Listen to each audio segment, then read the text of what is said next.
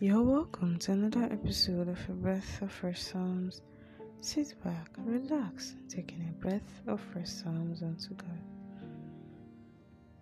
This episode is taken from the book of Romans 5, verse 3 to 5, which says, "And not only so, but we glory in tribulations also, knowing that tribulation worketh patience, and patience experience, and experience hope.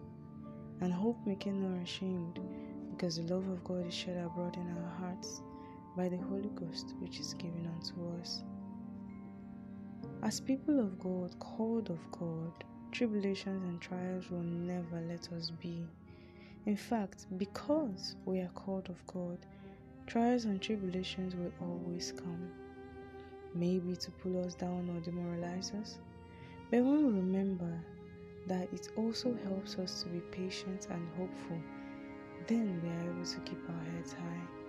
And as we remain patient, we develop experience, the experience to stay patient no matter what we may see, which will then grow into hope because we will start to see the light at the end of the tunnel. Sometimes when we plunge into something, we might not see the end or the silver lining, but as we keep moving, we begin to notice that end of the tunnel.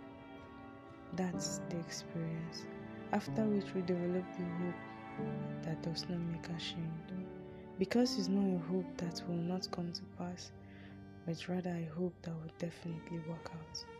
Amen. To all my new and returning listeners, thank you for listening. As you're touched and refreshed, consider sharing to others to make sure you are refreshed too. I'm still your host, is Grace James. Always remember to always take in a breath of fresh sounds.